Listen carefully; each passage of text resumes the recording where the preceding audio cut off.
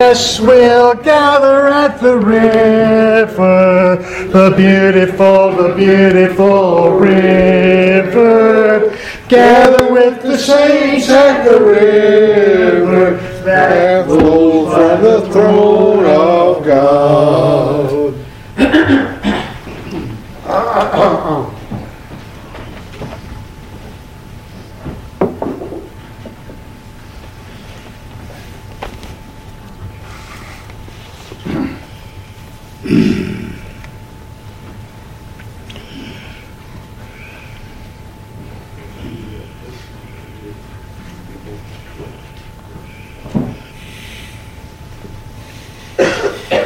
Before I came up here, I asked Tracy, pray for me.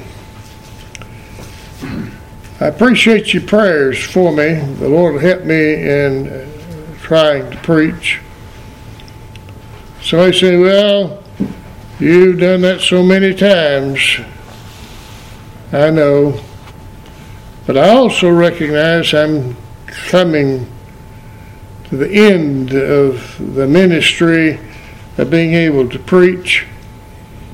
And I don't know how much longer it's going to last.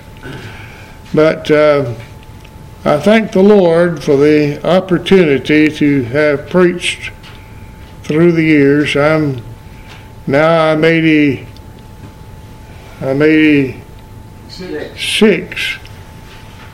I preached my first sermon by the help of the Lord when I was 15 years old. And I never forget that. That's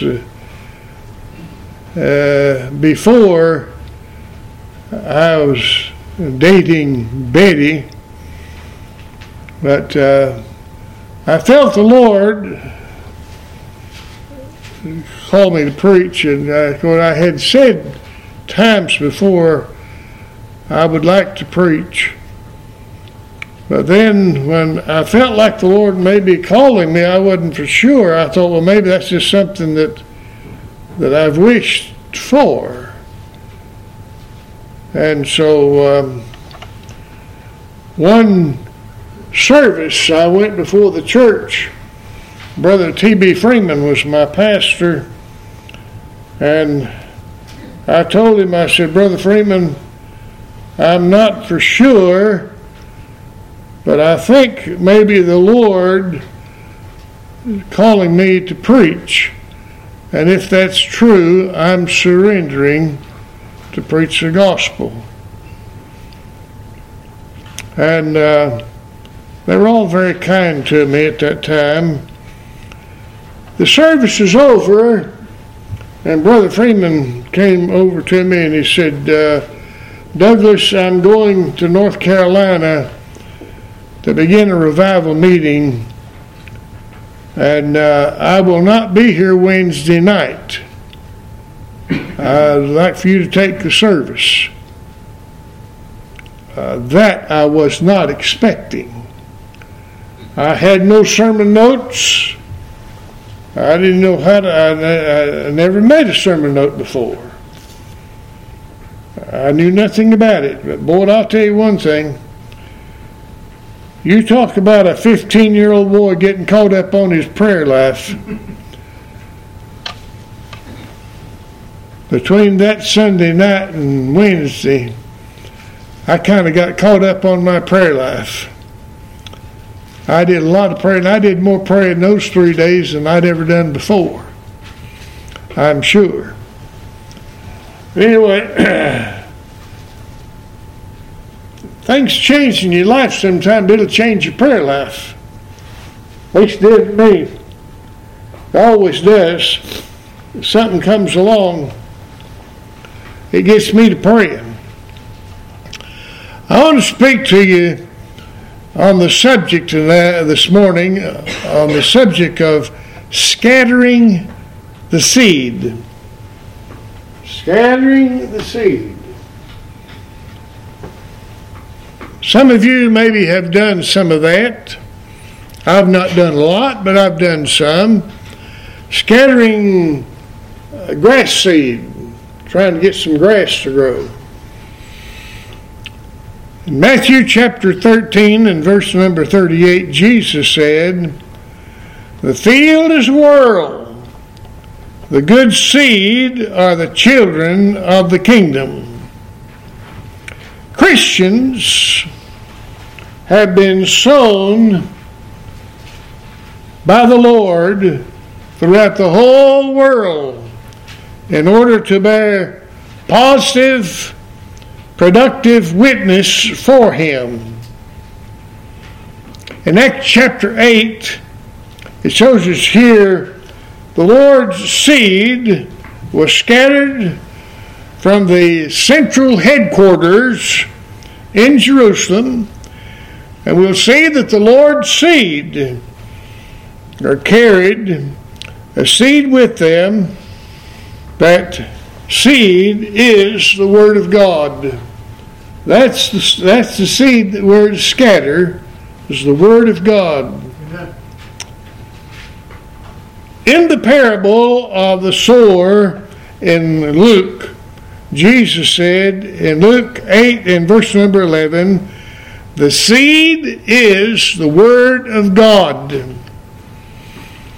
My first point is an explanation. In Acts chapter 8 and verses 1 through 4,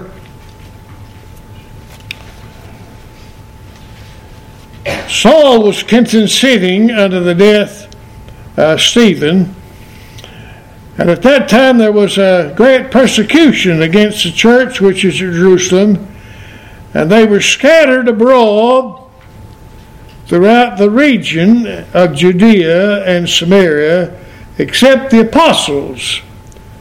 And devout men carried Stephen to his burial and made great lamentation over him.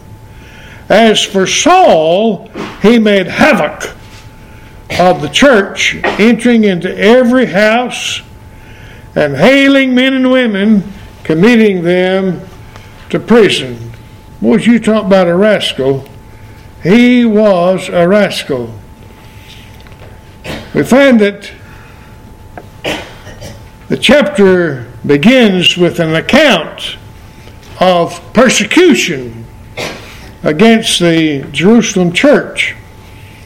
The persecution of the church is one of the recurring themes of Acts, and it sounds rather strange in this day when churches are often patronized rather than persecuted. This persecution was predicted by the Lord Jesus Christ. In Matthew chapter 23, get myself back there to it. Matthew well,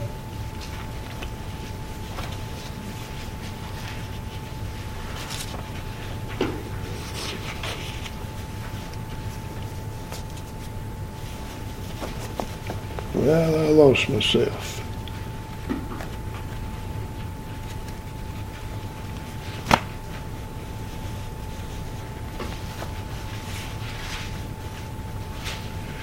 Oh, yes, sir. Matthew chapter 23 and verse number 34.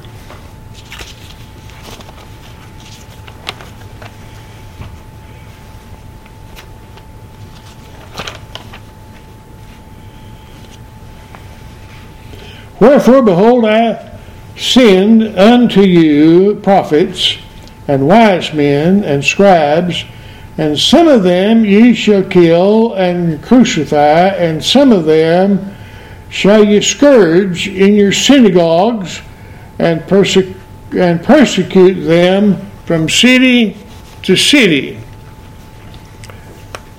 Now then, turn with me to the book of Mark and chapter 10 and verse number 30. Mark 10 and 30.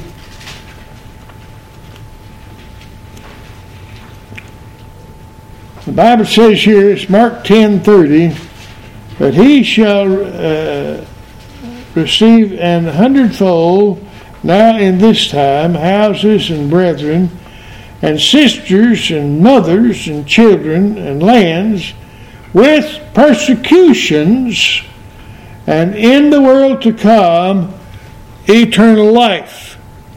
Oh, persecution's getting around, getting out. Let's go now to the book of John, chapter 15. John 15.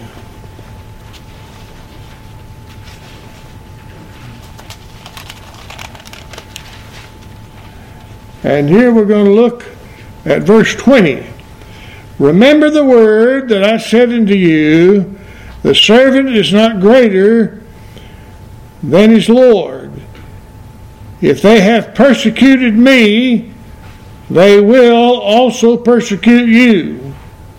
If they have kept my saying, they will keep yours also.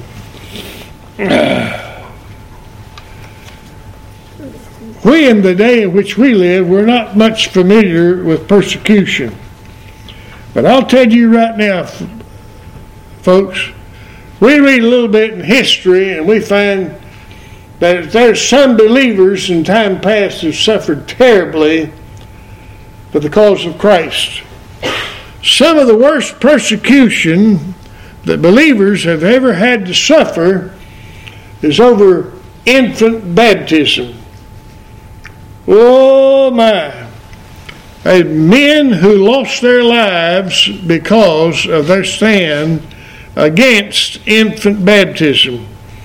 There are those who are not believers who strongly believe that babies ought to be baptized.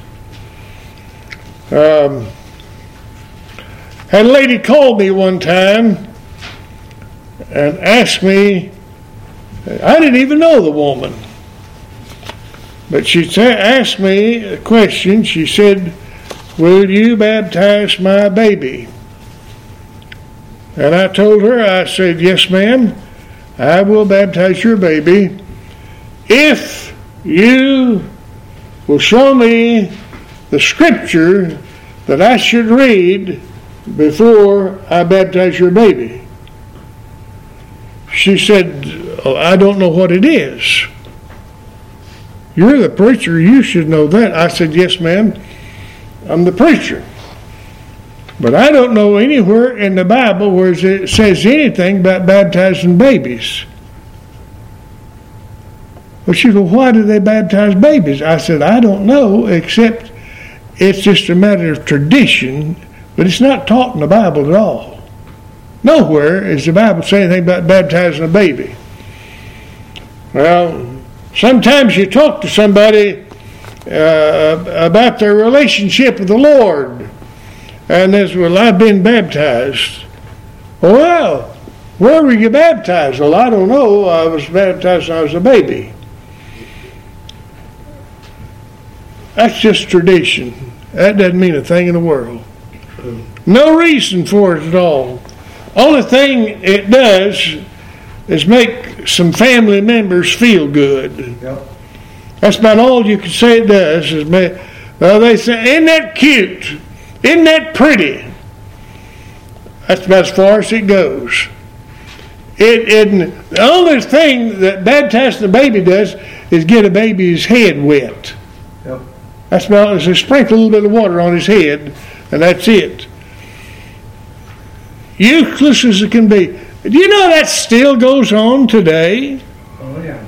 Still goes on today, and there's no scriptural reason for it whatsoever, and there are churches who applaud that sort of thing.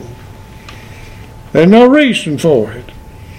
Now, though we're not to have a martyr complex, we shouldn't be surprised when persecution does come our way. In 2 Timothy chapter 3 and verse number 12, all that will live godly in Christ Jesus shall suffer persecution. Don't be surprised when persecution does come, because it can and it will. Now, this persecution, this particular persecution at least here, came strictly after the martyrdom of Stephen in Acts chapters 6 and 7. Now, it seems to have opened up a floodgate of persecution burst upon the churches like a storm. The radiance of Stephen's life shone. The shame of the show of the religionists' lives, and they couldn't take it. They didn't like it at all. The place of genuine Christian in an office, in a school, it will always disturb and draw fire. You're a Christian, and wherever it is that you're at, you mark my word, others around you, especially those who don't know the Lord, they recognize who you are, that you are a Christian, that you're different, because you certainly are different. One man seems to be a leader of the onslaught here in Acts chapter 8 is Saul, sometimes the worst antagonist, maybe the best prospect, and that would be, he'd be one of them. Hostility to the gospel may be actually an attempt to cover up conviction. And boy, he was sure against the gospel, and he fought against it every way he could. As a result of this persecution, we're told in Acts chapter 8 verse number 1, they were all scattered abroad. This actually here is a picture of the words that indicate that they were dispersed like seed planted in a field. They're dispersed. They went everywhere. Persecution causes Christians, persecution comes and the Christians take off. Well, they're at the scattering the seed now. And the same picture is used of the Jews. They were scattered throughout the Roman Empire, primarily for the purpose of trade. In John chapter 7 and verse number 35, I think I've got that marked here. John chapter 7 and verse 35, where it says, "Then said the Jews among themselves, Whither will he go, that we shall not find him? Will he go into the dispersed among the Gentiles and teach the Gentiles?" Well, yeah, that's exactly what he did. He went everywhere, teaching and preaching the Word of God. They were scattered. And it's also used to refer to Christians, communities rather on, and read 1 Peter chapter 1 and verse number 1. 1 Peter chapter 1 and verse number 1.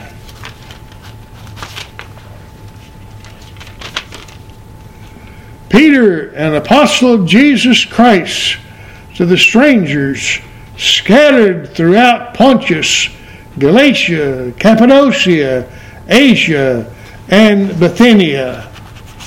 Oh, they're scattered everywhere. And then in James chapter 1 and verse number 1, James, a servant of God and of the Lord Jesus Christ, to the 12 tribes which are scattered abroad, greeting. So we find that the Lord has His way of scattering His people from one place to another, getting the word out. So we find these early Christians were being scattered like seed all over the world. And here we read flesh and blood, the people leaving family and home, familiar surroundings, and such uprooting can be heard and experienced. There are job adjustments to be made, new schools for the children, but we must be prepared to make personal sacrifice for Jesus' sake if the Lord scatters us and moves us wherever. Now, in this scattering was a providential blessing. The enemies of the Lord Jesus Christ meant to smother God, and they intended to scatter, put a stop to the word of God being spread. But this was God's way at this time to get His people to the task. When persecution comes, God's people are going to move. Very often, persecution gets us busy doing what Jesus has told us to do all along, taking the gospel to other places. We don't go. He's able to bring in persecution to cause us to move. And oh boy, we do. But thank the Lord for one thing. When you've been saved by the grace of God, you don't be quiet. Wherever you go, it's going to come out that you're a believer. It's going to show. I heard tell of a man asked another man, said, you are saved. You are a believer, aren't you? He said, yes, I am. How did you know? Oh, he said, it just shows. It just shows. And child of God, you may not recognize it in yourself, but as a believer, it shows. It shows. Others, especially those who don't know Christ, they recognize a difference in you. It shows you're different. You are different. Our actions are different. Our talk is different. I'll be honest with you, folks. I don't want to act like the world acts. I don't want to talk like the world talks. And I don't be a bit surprised if it shows when I'm not like them. Very often persecution gets us busy doing what we ought to be doing. I'd like to be doing what I ought to be doing without having to go through persecution.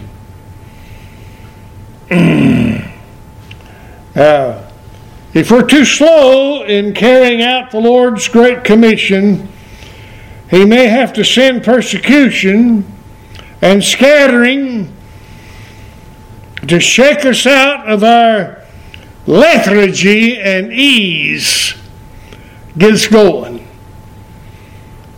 Oh, may God help us do what we ought to do where we are in scattering the seed the Lord wants us to do. There's a tendency for Christians who want to bunch up, but we're not meant to be like a nut shut up in a shell, but we're to be open so the meat can be shared. And verse number 4 tells us that the scattered disciples did in Acts chapter 8 and verse number 4. They went everywhere preaching the word. They're still at it. Everywhere they went, they were scattering the seed of the gospel. That's the way it should be still with us. This is to be our constant activity. It'll be helpful to study this verse around 3 questions. And my first question is this: who preached the word?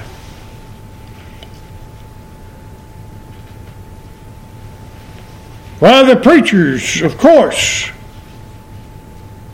I want you to note the last 3 words of verse number 1. Except the apostles. They didn't go. Actually, the apostles stayed with the mother church at Jerusalem, keeping the home base strong. There are 2 main Greek words for preaching. One refers to the proclamation of a herald. The other means to declare the good news. It means to evangelize, to gossip the gospel. The latter word is used here. To gossip the gospel. What we have here is conversational evangelism. Lifestyle evangelism, if you please. The early Christians went everywhere talking about Jesus. It's not every Christian's duty to get in the pulpit and to deliver a message. It is his or her duty to talk to others about the Lord Jesus.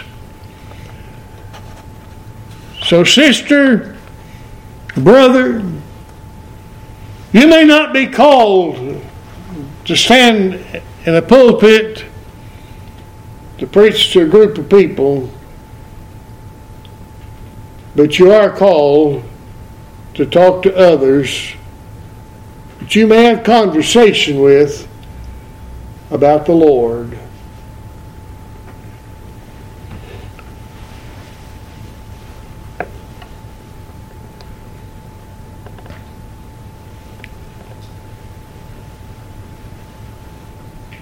There may be a man come to your house to repair an appliance at your house.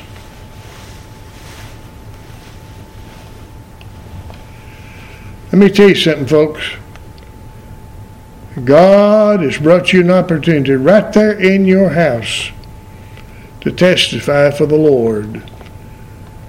That man, that woman, that repair person, they ought to be able to recognize the fact that you are a Christian. Because the way you talk about the Lord, the blessing of the Lord, and so on. You may not actually ask them, are you saved, or something like that. You may or may not, but in your conversation, they ought to recognize that you are a believer in Jesus Christ. For one thing, they don't hear curse words coming out of your mouth. They don't hear foul talk.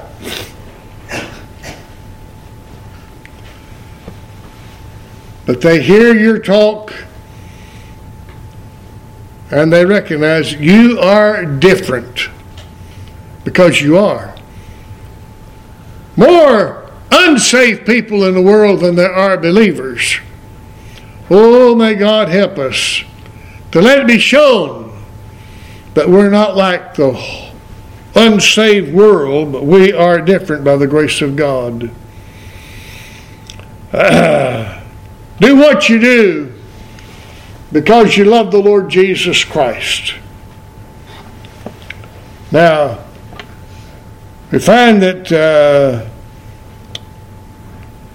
some seed is productive because receptive soil, and some of the seed, indeed, it falls on ground that's not good, and it doesn't produce.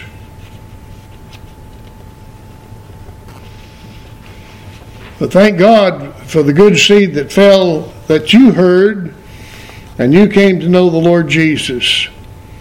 Now, that was my second question there, is where did they preach? So they preached in the Word. Where did they preach the Word?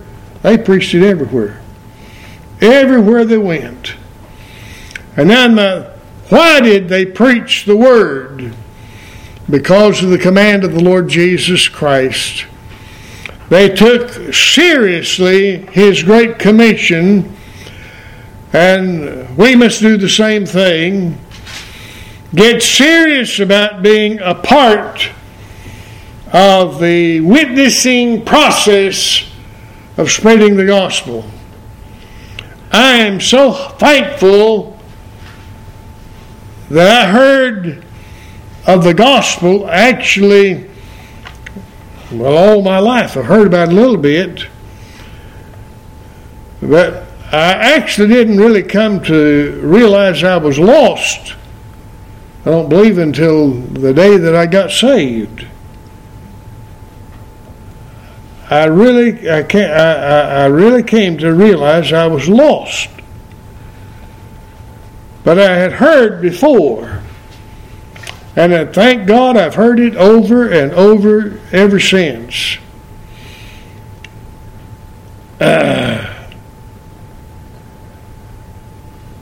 Philip, I want you to notice in verses 5 through 25 is an illustration here.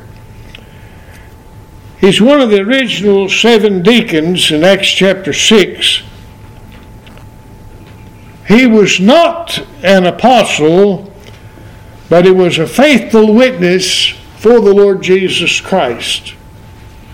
And the result of Philip's witnessing and preaching, many people in Samaria came to the Lord Jesus. In verse number 8, this is Acts chapter 8, verse number 8, there was great joy in that city. And we can only imagine the joy scenes that took place. Individuals came to know the Lord Jesus. The liberating power of Jesus Christ. And people getting saved. We thank the Lord. In some times past, we've seen some times when joy was just fill the house. Especially when you see one person get saved, or sometimes it's 2 in the same service, and sometimes it's 3 and 4 professions of faith at one time. We don't see that much anymore, but we have in times past. And there's great joy. It seemed like there's joy all in the house. There's joy outside. There's people being saved. Thank the Lord for all of that. It's a great testimony of the gospel of the Lord Jesus Christ. A complete transformation in a person's life. They come to repentance toward God and faith in the Lord Jesus Christ. There is an interesting background to this passage here, which is not immediately apparent. Witnessing is being compared to seed sowing. Some of the ground was hard, and some was ready for it. Others sowed in some places where the ground had to be watered. In some places the ground was already moist and ready for the seed. Thank God for that time. It's not every seed that's going to produce, but boy, thank God when it does. As many hear the gospel, it seems like it goes in one ear and right out the other. It doesn't mean a thing to them. They got nothing. Got nothing. Another person may be sitting right next to them, breaking down in repentance toward God and faith in the Lord Jesus. And what it is, it's the Spirit of God working with the Word of God as it is preached, and it's applied to their heart and bringing them to repentance and faith in the Lord Jesus. You thank God, child of God, when you got saved, you heard the gospel. You heard the gospel and the Spirit of God drove it to your heart. Someone sitting on the same pew with you may not have gotten a thing, but God got you. God got you. Oh, me. Folks, I remember when God got me.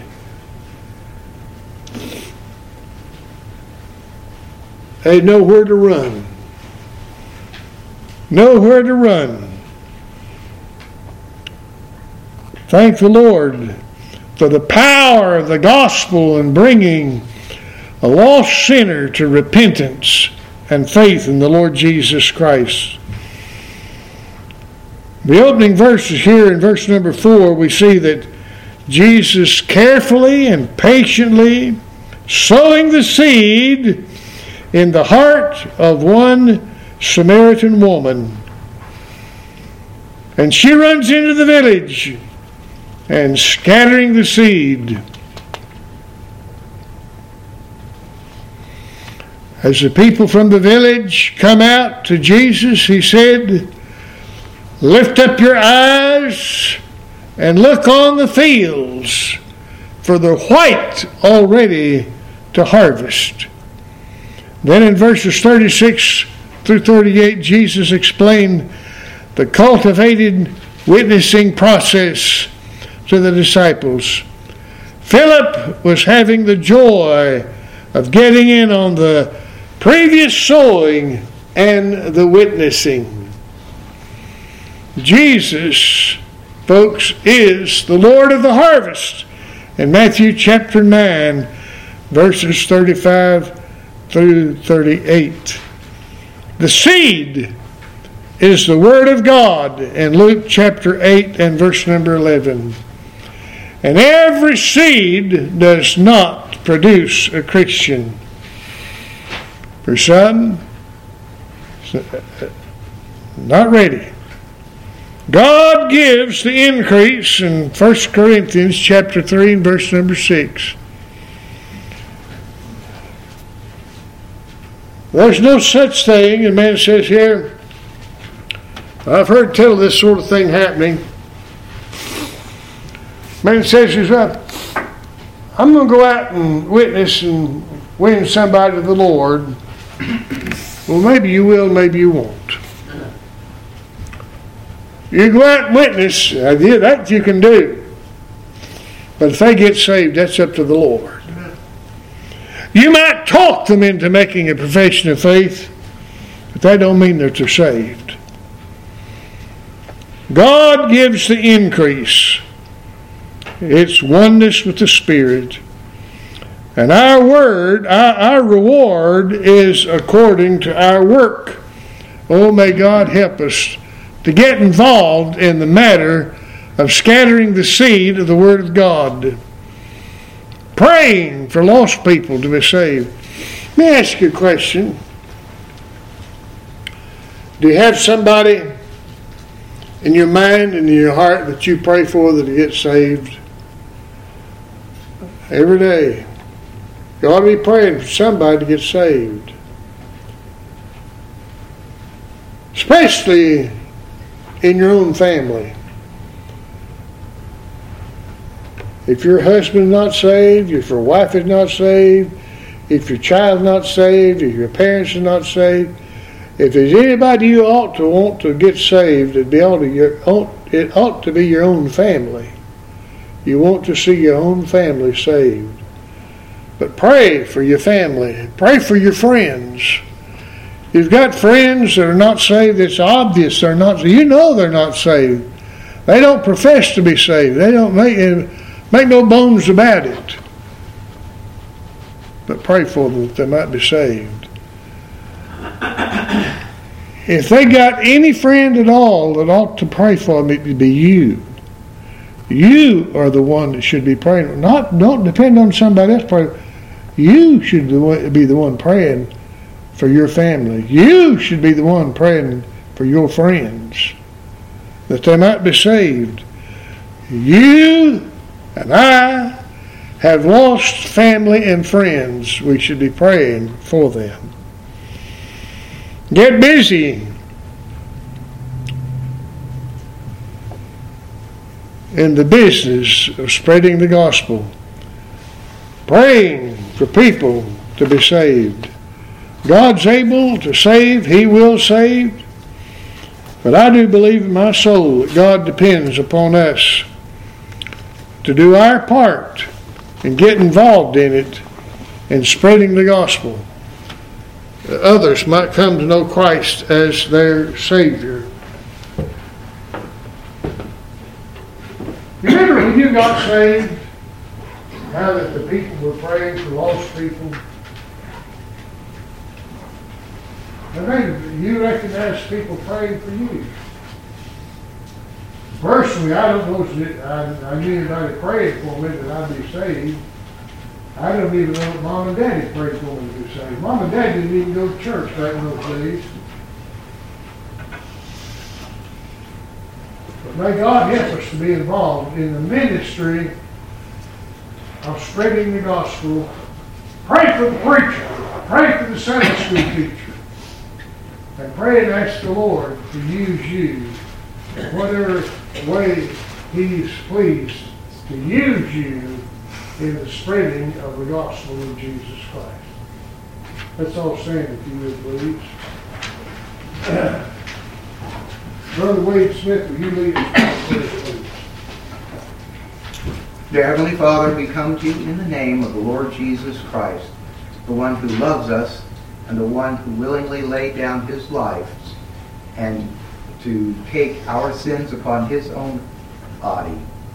Heavenly Father, thank you that you work through us to proclaim the news, the good news of the Lord Jesus Christ.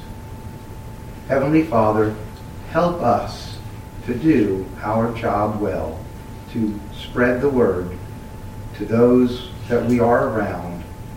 Help us to be involved in your ministry of salvation. Heavenly Father, help us to be faithful to your word and proclaim it to all those around us. And be with us as we go from here and bring us back at the next appointed time. And I pray that all that we say and do will bring honor and glory to the Lord Jesus Christ. We ask these things in his name. Amen. Amen. Amen.